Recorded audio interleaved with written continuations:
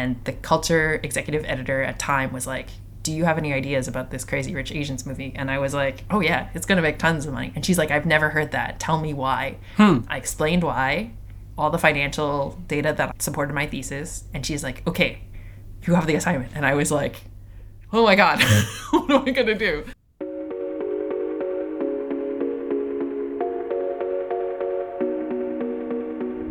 That is Karen K. Ho, a highly respected business journalist and my favorite person to follow on Twitter. And I'm Joel Lehman. Welcome to Connection Request, Episode 2. Thanks for being here. Stick with me until the end for a bit of personal news. But right now, let's get to today's guest. I've been following Karen's work for years, and I'm so grateful she agreed to spend some time with me for this. She is by far my favorite follow on Twitter, not only because of how open and honest and authentic and funny she is, but also for all of the genuinely amazing advice she gives freely. She's currently a senior writer at Art News and has her master's from Columbia, and she's been published in outlets including GQ, The New York Times, Quartz, Time, and dozens more. She is equally well known for inventing and popularizing the term doomscrolling through her wildly popular Twitter bot, which gives reminders to drink water and take breaks. She also has an adorable cockapoo named Max and works magic with Facebook Marketplace. Couple of quick housekeeping notes for today. You might hear the aforementioned dog Max barking just a little bit. I promise he's harmless and very adorable. And also, we went pretty long for this interview, and I could have kept talking with her for hours.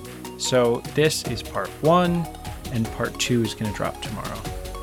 In today's episode, we'll cover Karen's background, spend some time on her mega hit true crime story, chat through some of the big moments in her career so far, and also dig into imposter syndrome. In part 2, we'll get into Twitter and doom scrolling, burnout and layoffs, plus a wild interaction with Bob Woodward that you won't want to miss. Here's my conversation with Karen Ho. I was born and raised in Toronto, which used to be known for famous people like Mike Myers and the Toronto International Film Festival, and is now known for people like Drake or The Weeknd. And I think in news, it was like the IKEA monkey, which was a meme at one point, one of the earliest internet memes, and is where many celebrities in pop culture and news, people don't know that they're from Toronto, which I think is very funny. I did my undergraduate at the University of Toronto. And so when I say U of T, people think of Texas. What else is there? I have wanted to be a reporter since high school and was editor of my high school paper and almost went to art school, but my parents were afraid of me making money. So we can talk about that and how I made a big circle back. Before I was a reporter, I was a bilingual bank teller for 4.5 years. And that really informed a lot of my understanding of gaps in financial literacy and personal finance. And I was able to use that experience to get a certification in securities in Canada. And that helped me get my first business journalism internship when I think I was 24 or 25. Wow. Okay. So what is it that drew you to journalism in the first place? It sounds like you've long been thinking about this career and it started in high school. What made you want to be that? So a very simple thing is that it allows you to be nosy and ask questions, sometimes to powerful people, and learn a lot and read a lot and get paid for it. And I thought that was radical because as like my family's culture, you aren't allowed to question authority. You aren't allowed to question norms or existing practices. It's seen as disrespectful. And so this idea of an occupation was really intriguing to me. And then also that it gave me permission to contact really smart people and interview them and publish what I learned. I thought that was like a dream job, or at least it was incredibly interesting to me.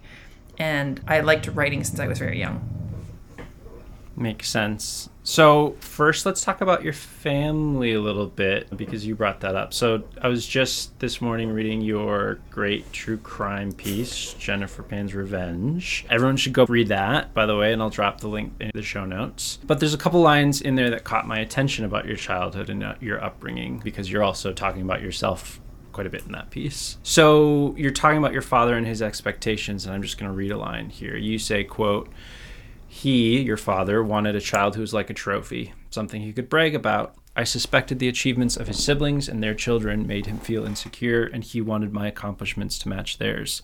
I felt like a hamster on a wheel, sprinting to meet some sort of expectation solely determined by him that was always just out of reach." So that's super honest and vulnerable. Can you tell me how that kind of upbringing has played out for you? And more importantly, did you manage to get off the hamster wheel? So the thing that I learned from reading a lot of magazine features, and by the way, that is my first magazine feature ever. I had never written anything longer than like print, online, anything. And I'd never done true crime. I had never written about murder. I didn't even write a lot of like personal essays. The editor was the one who was like, you have to put yourself in this story. I think in the 4th or 5th draft, he was like, we have to explain why you're the person writing this, because this was a national media story in Canada. But I think I had to explain why my approach to the story was not to portray Jennifer as like a very stereotypical villain, and why there was still a level of empathy for her situation. And the only way I could do that was to highlight in very vulnerable detail the similarities that we had growing up and this male parental expectation, especially when you are a daughter. And so the thing that I thought was, it's not rare or unusual for Asian children to be like pushed on these hamster wheels of accomplishment. There are many essays and videos online about this phenomenon, but I think the thing that it's one thing to read about it in research or have someone else write about it, but it's another thing to explain it from a first person perspective. And then the other thing that I wanted to say was like, I had never told that to him directly. But I had never been like, I'm very upset about how I know that this pressure that you put on me, that you compare me to your siblings' kids, or like in terms of this idea of am I worth bragging about, to am I held in similar esteem. I think we cut it from the draft because my last draft was I think 8,000 words or something, but like I had a literal cousin who was a beauty pageant winner. There's this phenomenon in Canada and in several cities of Chinese women who do these pageants, and then the winners go to, I think, Hong Kong or China, and then they compete. And my cousin was a winner, and people asked me for several years afterwards when it would be my turn, because she was in the newspaper and all this other stuff. And so when I put that in the story, I wanted to explain this like crushing feeling of what motivates people to do the things that they do. And also I used the word trophy very specifically because a trophy, it's seen, it's for display.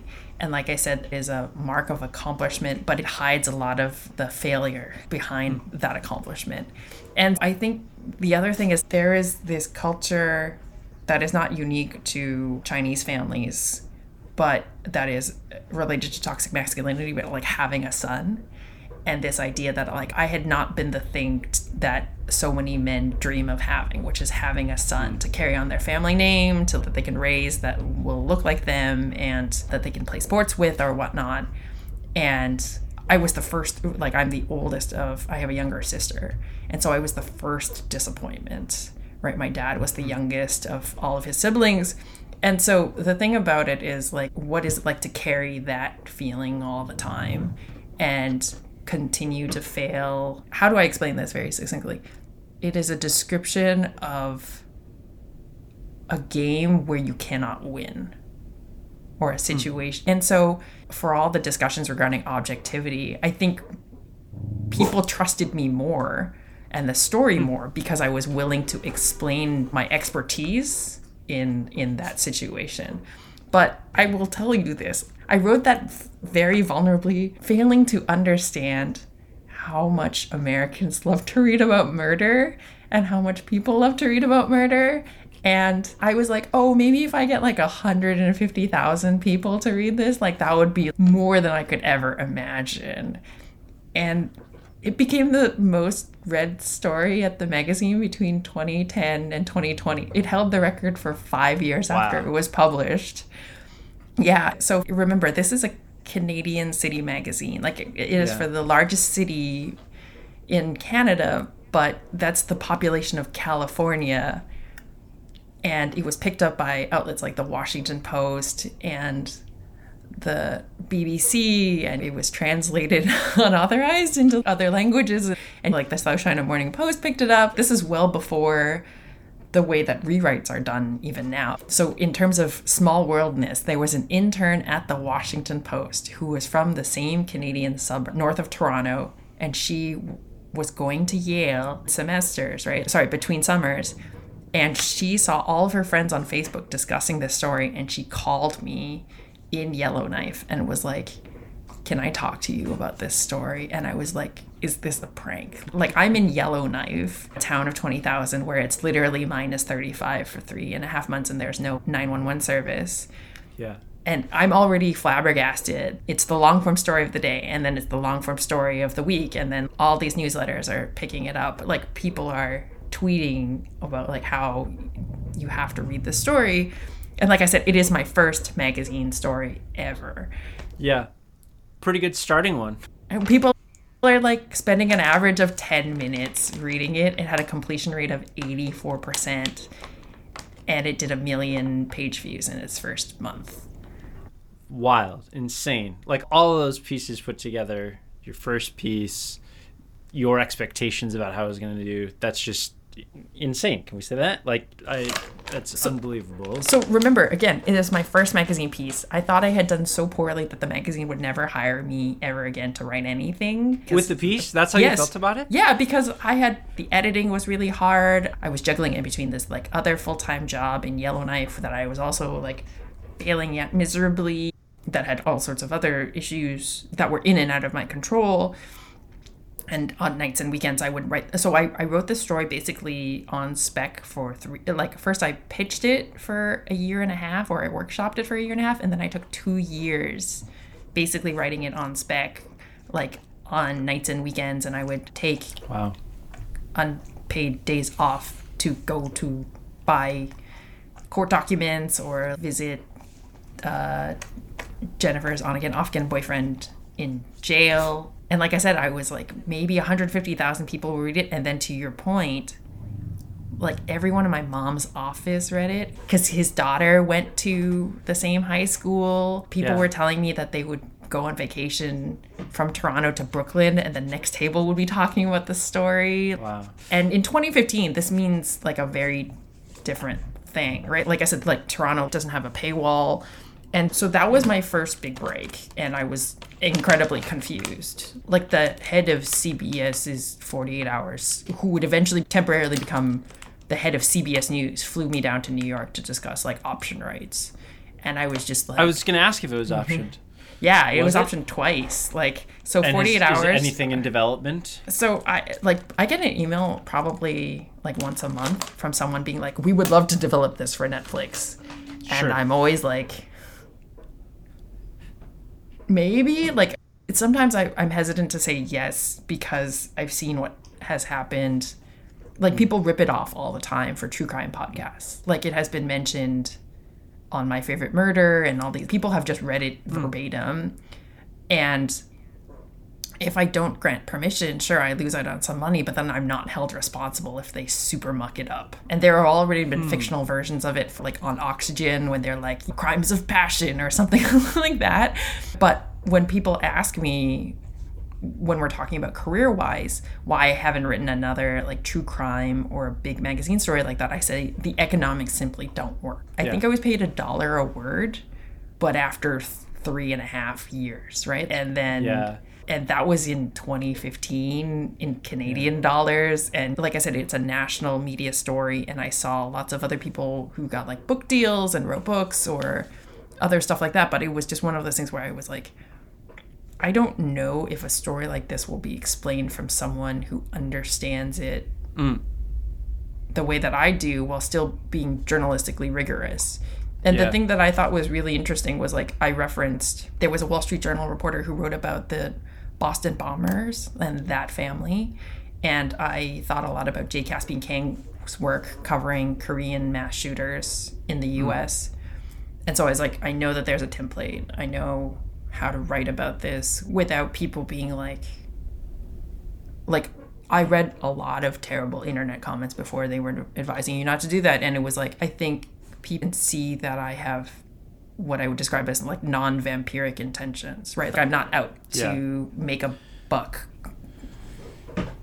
Yeah, thank you for going so into detail. I think I could spend a whole podcast interviewing just about that piece itself. So everyone should go and check that out. I'm curious, so some of the big moments in your career like that, like the Time cover story, which I mentioned in the intro, doomscrolling, which we'll get to in a little bit. I'm just curious, those kind of big moments, it sounds to me like sometimes those can be detached from specific career progression or money or that kind of stuff. I don't know. I'll let you correct the record. But what have some of those big moments done for you or meant for you or felt like as you've been living through them? As an Asian woman, like, I think I look at them and I think about them a lot in terms of proving to myself and to other people that my career is not a fluke. Because I think it's really easy when you are not a white man named Steve or any other equivalent, that you're still judged on past performance rather than potential. And I read a lot of business management research, and it's like the New York Times pay performance disparity report, and I see it. And so it gets harder for people to doubt me when I have those things, because I can point to them and say, do you have a Time cover? Or I think it was also like the thing that the Time cover and the Jennifer Pan story have is that I work really hard to be comprehensive and rigorous in a way that is, because I'm so online, that I can anticipate what is the possible criticism from potential hiring managers as well as online readers, like even before they do. And so the thing, because I know what it's like to read something and be like, this was a waste of time.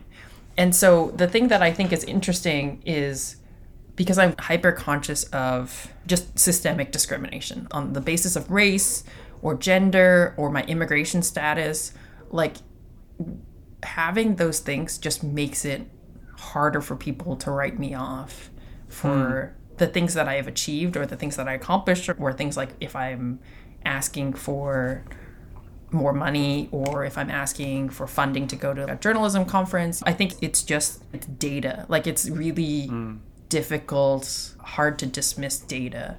Like, the thing about those things is, even when I describe them several years later, people are like, I know exactly what you're, like, anyone who's worked in online media knows what 84% completion rate of 5,600 word story means, or people can visually think about what a Time cover looks like, even if they haven't seen the actual picture.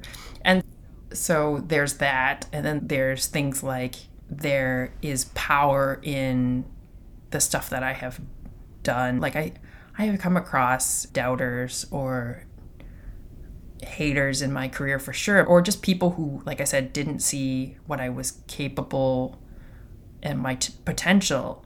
But then there are other people who, like the foundation who granted me my scholarship for graduate school, they were just like, it's a no-brainer for us, like, that we would give you this money because we've been doing this for 10 or 15 years and we've seen a lot of applications, and we could just tell you would be fine if we gave you this money within 5 years, like, you would do something really interesting. And I was like, oh, okay, like, I'm gonna write that down and look at it when I'm having a bad day.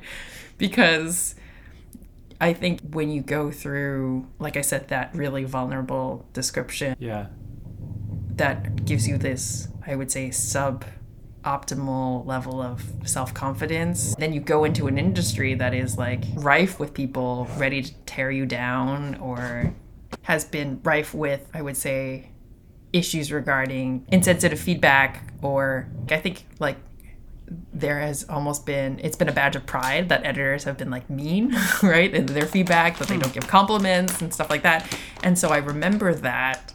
And then I just remember, like, I have the Time cover printed out on a huge poster and I have it above my desk because, like, no one can take that away for the rest of my life, if that makes sense.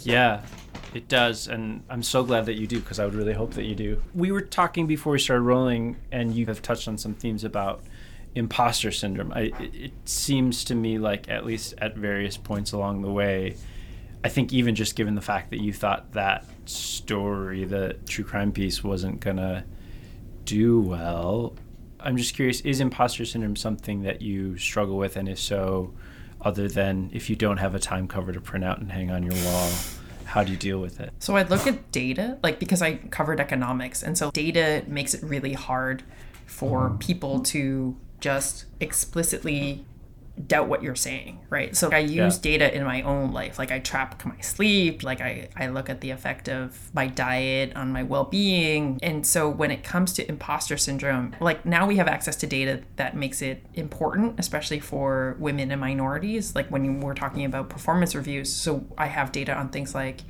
how popular my stories are doing online, or the feedback that I'm getting, the discussions that I've seen of my work on Twitter or Facebook. Then it's also about, I go through a list. Like, I have both a folder in my email inbox of, like, positive feedback I've received and screenshots of tweets when people have talked to me about my work.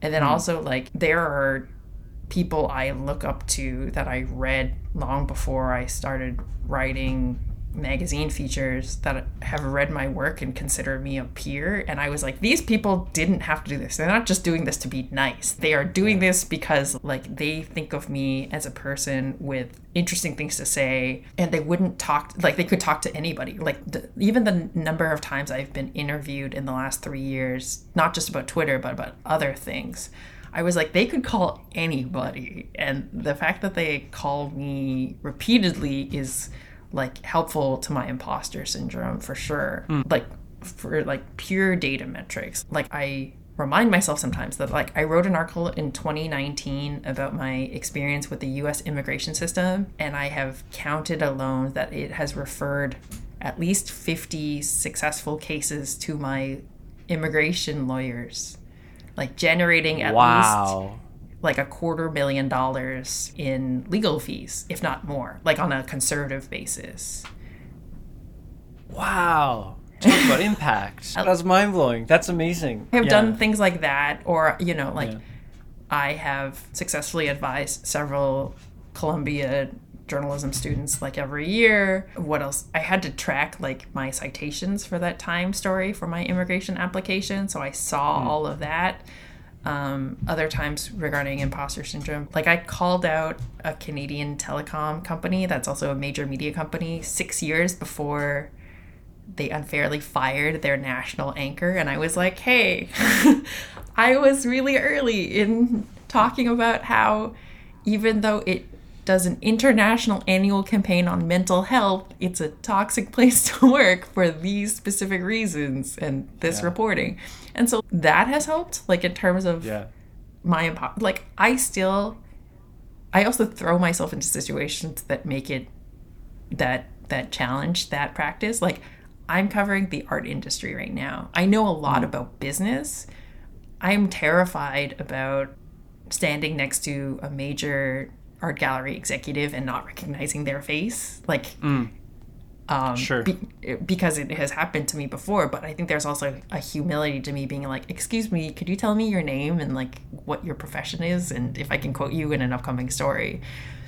I have done that repeatedly, right? Like, I described to you before we started rolling that it happened. There's a repeated humbling when I started covering mining in 2015, and when I covered American media at the Columbia Journalism Review in 2017, and then when I covered finance and economics for Quartz in 2020 during the pandemic, and then when I covered sustainability last year for Insider. Like, those are all very different beats. Yeah. And it was really painful to, like, when I was covering economics, I was trying to get scoops against people who'd been covering economics for 10 or 15 years, like at the Washington Post or Yahoo Finance and Bloomberg. And I was constantly being like, trying to convince people to talk to me or answer my phone calls. And now with the art industry, I'm figuring out different ways of doing it. But like I said, I am continually learning, like I'm reading all the time. And there are things I'm figuring out that I can apply what I've done before to, but I'm still repeatedly being humbled by what I don't know. But at the same time, I think that's important because it would be better for me to assume that I need someone to tell me what's going on and double check rather than have a level of what we understand now with Elon Musk to be like unassailable white guy confidence and just be like, no, this is the fact. Like, I don't need to fact check this. Let's go. And it takes a lot more time and effort, but I think it means that more often than not, like, some of my work has really continued to be impactful and read because I was able to come at it from an angle of not having covered it for so long, if that makes sense. Oh, yeah. I mean, I think to me, that feels like an asset rather than a liability. Same thing with you putting some of yourself into your stories. To me, I would argue from the outside, that's part of why you found the success that you have. You've been so generous of your time. Just want to ask you, I think, one more question, which is, with the benefit of hindsight, how much of your career thus far has been planned and intentional? And did you have, ever since you were in high school, did you have, I want to do this, then this? Or how much of it has been organic? And then I guess, what does the future hold? And how much of a plan is there going forward? Okay, I'm going to be really honest. A lot of my career has been chaotic. And I would say that there have been certain periods where I was definitely planned and strategic. So my first job out of college was, I'm not kidding, in the communications of the very college, the communications department. And within a couple of months, I realized that I wanted to be a reporter. I met the great graphic journalist, Joe Sacco. He came to campus and he said, if you're in a job and you know what you want to do instead, like, it is the worst thing. I think he worked at an actuary firm. And I was like, oh, I really want to be a reporter. If I don't try to be a reporter, I'm going to wonder about it for the rest of my life. And then my editor in the comms department was like, we're going to help you get there. Like, you're going to write your articles while you're here at this job, and then you're going to figure it out. And then I backpacked 4.5 months through South America because I figured as a reporter I wouldn't get that time off. I had never done like a gap year or gone on vacation on my own. Then I learned Spanish and I came back and I did the Canadian securities course, passed it, and that got me a 8-week, probably illegal internship at the financial section of the National Post back when it was still like super robust, but it paid me $150 a month, which is probably illegal. Like, I expensed more and got more money for gas and like when I would go on assignments than what I was actually paid. But it gave me an email address and it gave me a phone number associated with this national newspaper. And the Financial Post had existed for over 100 years. And then I wrote some great clips. I got a full-time job that paid me $30,000 and I didn't know how to negotiate. And then I got laid off within a year. And then that goes into the chaotic part of my career, which is just like constantly trying to figure out what to do next. Long periods of unemployment or freelance struggles. I knew after I got laid off, I used the severance to go to my first Asian American Journalism Association conference in New York, where I found out that if I wanted to work in the US, I need to get a work visa, but very few places would sponsor a work visa. So I was like, maybe I need to get into grad school. I did 1 year at the Business News Network TV news station. Discovered I didn't want to be an on-air reporter or on the track to becoming a producer, and figured out that I wanted to write while doing that magazine story on Jennifer Pan. Moved to Yellowknife, discovered I did not like living in a small town that was minus 35 for 3.5 months of the year. Left after 9.5 months, after the Jennifer Pan story had published, and had applied to grad school. Then the Globe and Mail reached out to me and was like, hey, would you like to work with us in some capacity? And I was like, and then I ended up at 29 getting a summer internship and finding out the same week that I had won a full scholarship including stipend, to go to Columbia for grad school. And then didn't have anything planned after grad school except try to find a job that would sponsor me. Sure. Fell in love with magazine journalism like a total chump and wanting to write features. Did my fellowship at CJR, which would not sponsor anyone. Wrote some goofy magazine stories that got me on the radar of Time. Time was like, hey, before you yeet out of the country, would you like to write about this movie? And I was like, the first email that I saw, I thought they were pranking me. And so they emailed me again. And they were like, hey, we weren't sure if you saw our other email. Oh my gosh. It's serious. Yeah. Like, I still tell that story. And the way I got on their radar was I wrote, for very little money, a profile on B.D. Wong for GQ. I was like, why hasn't he gotten like a New Yorker style profile of his entire career? Great piece. And I was like, I'm going to write it. And then, just like you said, I was like, I'm going to put in there that he opened up to me because I told him that I'm also queer and that my editor is Asian. And he's like, I've never had that before. And I was like, that's weird. You've been in the business for 30 years and this hasn't happened before. That's really sad. Yeah. And then I wrote it. I wrote 2,000 words and I just swung as hard as I could. And it went viral. And the culture executive editor at Time was like, do you have any ideas about this Crazy Rich Asians movie? And I was like, oh yeah, it's going to make tons of money. And she's like, I've never heard that. Tell me why. I explained why, all the financial data that I supported my thesis. And she's like, okay, you have the assignment. And I was like, oh my God, what am I going to do? I had to literally fly back to Canada before filing the drafts for that story because my 1 year post grad school work visa expired. Had to apply for my own work visa to come back to the country. And then I made less than $20,000 freelancing in 2019. Decided in 2020 that I needed a full-time job. And then 6 weeks into working at Quartz, 40% of the company was laid off. And then this year alone, I lost 2 jobs within 5 months. I was laid off from the second job after 5 weeks. And it took me 9 months from leaving New York City to come back to New York for my current job. And so planning is difficult. Like the thing about, even with art news, like I love magazines and I love culture reporting, but they reached out to me and I had a lot of conversations with other people being like, I didn't plan to be, if you told me even 6 months ago that I would be, like I work facing the New York Public Library in Bryant Park, like these iconic places, and I go to the Rolling Stone floor to do like phone calls because we don't have a phone booth in our floor. I could not have planned that, but it makes sense because I've had a lifelong interest in art and I know about the difference between Baroque and Renaissance art, and now I cover a lot of super rich people and how they use tax loopholes to buy and sell art. But some of my coworkers used to work in galleries or they studied art history in undergrad. And the thing that I think is interesting is figuring out, like you said, in retrospect, like I took a class in undergrad on movies. Like I had to, it was, I think, horror and thrillers and romantic comedies. And then 10 years later, I used what I learned about what makes a successful romantic comedy when I was writing that Time story. And so the thing that, when it comes to like I would love to be in a company for like one of my senior editors at Art News has been at the company for 10 years, like through different owners. Yeah. Like I know people who work at Thomson Reuters or AP or the CBC for 10, 15, years, 25 years. Yeah. And I have never had that. Yeah.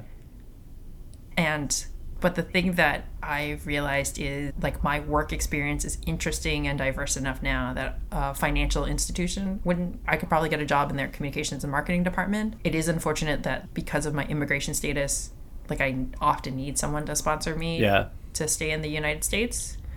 But the thing that is interesting is just at this point, going back to your question about imposter syndrome and like data, is just like, even if I meet new people and they don't follow me on Twitter, like I can say something that they're just like, oh, you're that person. Like I have met total strangers through, like I said, Twitter or someone else who are not in journalism. And they're just like I remember I saw another PhD student on Twitter who was originally from Toronto, and I think he's at Princeton.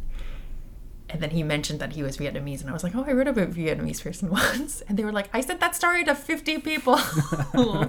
And I was like, oh, stuff like that. Or like I've met people where they were like, your immigration story for Vox, we send that around in our group chat. It's in our welcome guide for like new people who've just moved. Wow. And I was like, then it helped them explain to family and friends like the process of applying to it themselves. Yeah. Like for international journalists who are like in grad school, not just at Columbia. Yeah. And I was like, oh, like that's really, like I said, I just think of myself as a person. I know I'm not a nobody anymore, but like I buy groceries at Trader Joe's. Like I'm worried about inflation like anybody else. And then now that we're doing in-person events again, I was like, oh, like I have a public profile. Like I'm that person that I used to be at the beginning of my career or before I moved to New York. Yeah. And I was like I remember I went to the Asian American Journalism Conference in 2019. I skipped 2018 because of the Time story. And I met the Time reporter who had to do the 1-year retrospective of how the movie did. And he and a bunch of other younger journalists queued up to talk to me. Wow. Yeah. Or my friend Ben started randomly, like several years later, would go up to random strangers at the AAJ conference and be like, did you read that story about the woman who tried to murder her parents? Karen wrote that. And he was like, I bet you we could get like a 40 or 50% success rate if we just polled random people. And I was like, that's absurd. And he was right. And I was like, this is really weird. Like, I had no idea. And so the thing about it is, don't get me wrong, like, I would love, like, I'm too old for Livingston Awards. Like, when we think about impact, we so often measure it in, like, because I've had hiring managers ask me, and they were like, oh, you didn't get a law changed, or you didn't win, like, a major award, or all of these other things. But to me, I already know when we're looking back career-wise. Like, I remember someone telling me that the Jennifer Pan story changed the way that he parented his daughter. Wow. And I said that once as, this is my impact. Yeah.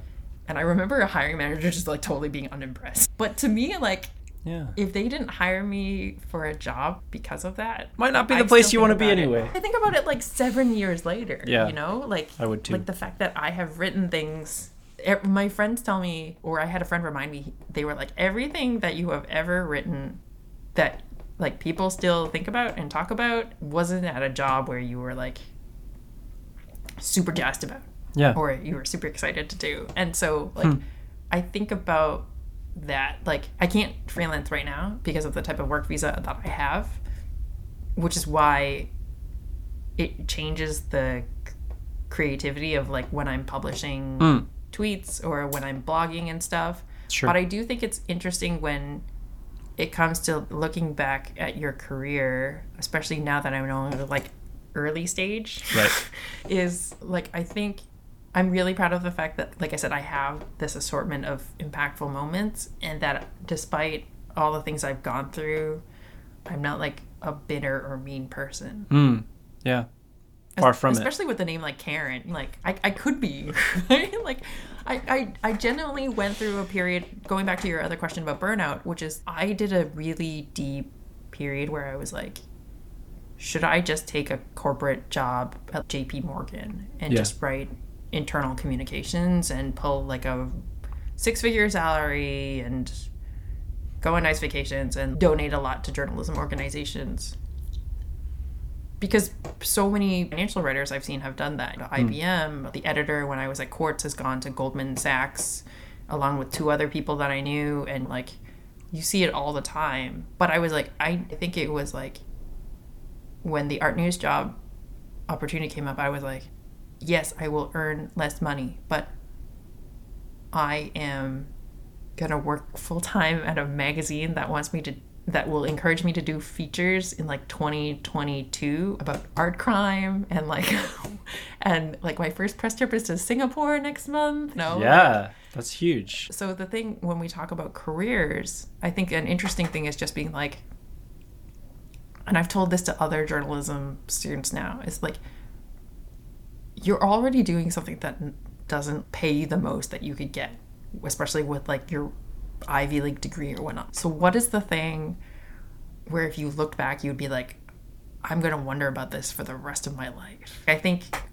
Ira Glass has that famous talk about you have to have fun. You have to put something in there, like a detail that's just for you. Yeah. Like when I profiled Alex Wagner, I was like, I put in this line that I was like, I'm tired of American journalists covering Asians like we're a foreign country. You know, after all this, like 200 years of immigration, I'm just like, I'm tired of it. And they kept it in, and I was like, yeah, that's for me. Then people quoted it, and they saw that. They were like, that is real truth and insight. Like, we don't know if any other media reporter would have made that observation about Alex Wagner and her job and how she's being set up for failure in this position following Rachel Maddow. Yeah. And so, like, that kind of thing, when we talk about a podcast like yours, it's just, I think asking people to predict the future, which often happens when you're hiring or when you're doing performance reviews, like, where do you see yourself in several years? I'm lucky if I know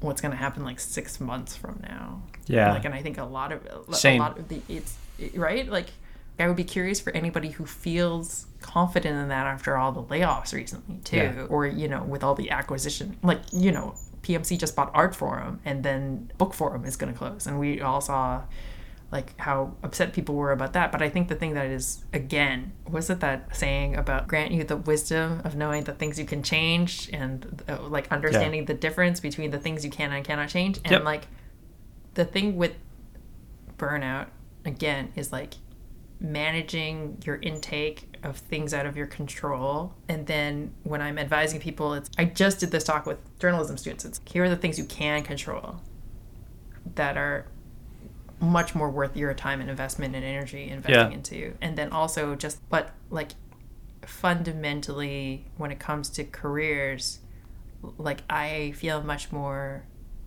calm knowing that it would be like, I wouldn't consider it a moral failure anymore if I didn't retire as a journalist, if that makes sense. Because you've done so many amazing things. You've given it a lot of time and effort, and it seems like you could do lots of things and still be happy. Is that right? Am I putting words in your mouth? Well, I think it's also, I also have seen repeatedly, it's just like, I don't know if the sacrifices to retire as a journalist are worth it for people our age. Yeah, totally. Sad reality, and so, right? But it's, I think that is the thing. And so, and like I said, like, you and I understand, like, being laid off is not a moral failure. I've increasingly talked to journalists of color who have gotten, like, there was that essay about the Wall Street Journal reporter who got fired at Axios, basically. And he explained why it was unfair termination. And I was just like, so, like, data like that is increasingly showing that it's just not, like, what are the, I'm trying to figure out the metaphor. Like, it's not even like a pothole or a quicksand situation. It's just like, to your point about data, it's just like, I am almost a diversity Yahtzee. The only thing I am not is a mother, but like everything else puts me at distinct disadvantage. Yeah. And the other thing is, like, I read research all the time. Like, especially when I state something on Twitter, I'm often like, here's the research, here's the, like, paper that I'm talking about, or here's the article, to cut off argument at the past. And it's just, so for me, it's just like that calm reassurance to our experiences. It's just like, there definitely is a need for social media editors, but it's not worth the sacrifice for the two of us in our careers for that to become the thing that we do all the time. Yeah. If that makes sense. Yeah, 100%. Karen, you've given me so much time, and I'm just really grateful to be able to have this conversation with you. Before I let you go, where can people find you and support your work? I guess, like, until Twitter implodes. Like, I tweet less, but I have a Substack, which is also problematic, but I don't charge money for it, so it's fine. And it's just karenkho.substack.com. I'm also on Instagram, but primarily that is so artists can reach me, and where I post pictures of my dog. And I am on Twitter, unfortunately, until it basically goes the way of Neopets and every other online platform that has become a shell of itself. And yeah, I think those are all the places right now. And I'm hesitant to do things like start TikTok because I like the idea of putting my face and making my life like a product for consumption is uncomfortable for me. And I'm not inclined to learn video editing for YouTube. And I think also like for Instagram, I'm hesitant to even post pictures of myself, knowing the harassment that female reporters and reporters of color get. But those are the places. And until Twitter implodes, I will continue to send out jokes and media criticism and my very carefully couched advice. Yes. On there. And I will be there alongside with you until the bitter end. Karen K-Ho, thank you so much. Oh, thanks so much for having me.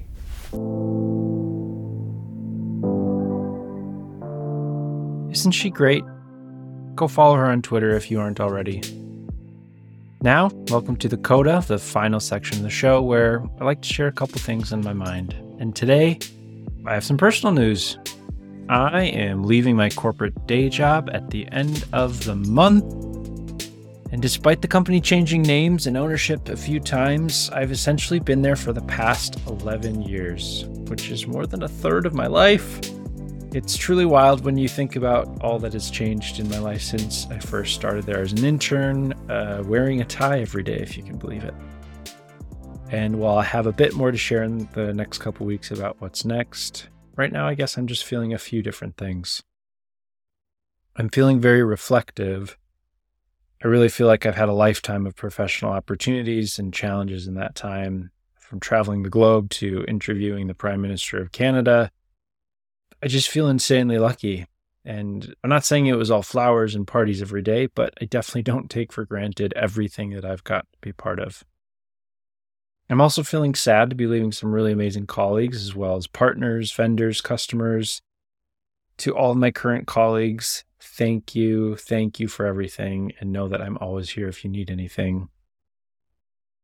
But more than anything, I'm feeling grateful to all of the amazing people I've come into contact with over the past 11 years as part of my job, and grateful for all the opportunities those people have given me. You know, it's cliche for a reason, but people really do make the difference, and I've gotten to learn from and work with some of the best. Chances are, if you're listening to this right now, you might be one of those people, so if that's you, thank you. Why you all took a chance on me, I'm still not entirely sure, but to everyone, mentors, bosses, friends, thank you for everything. I'm glad we still get to be a part of each other's lives on LinkedIn and beyond. Truly, I'm grateful.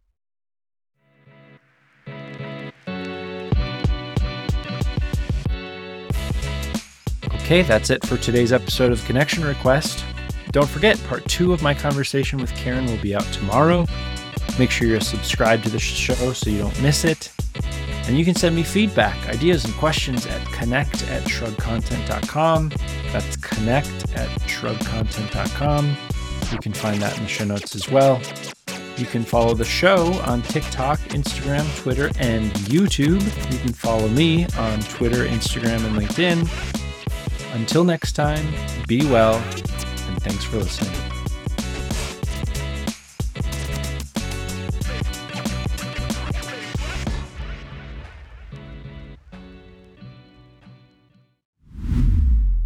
Shrug Content.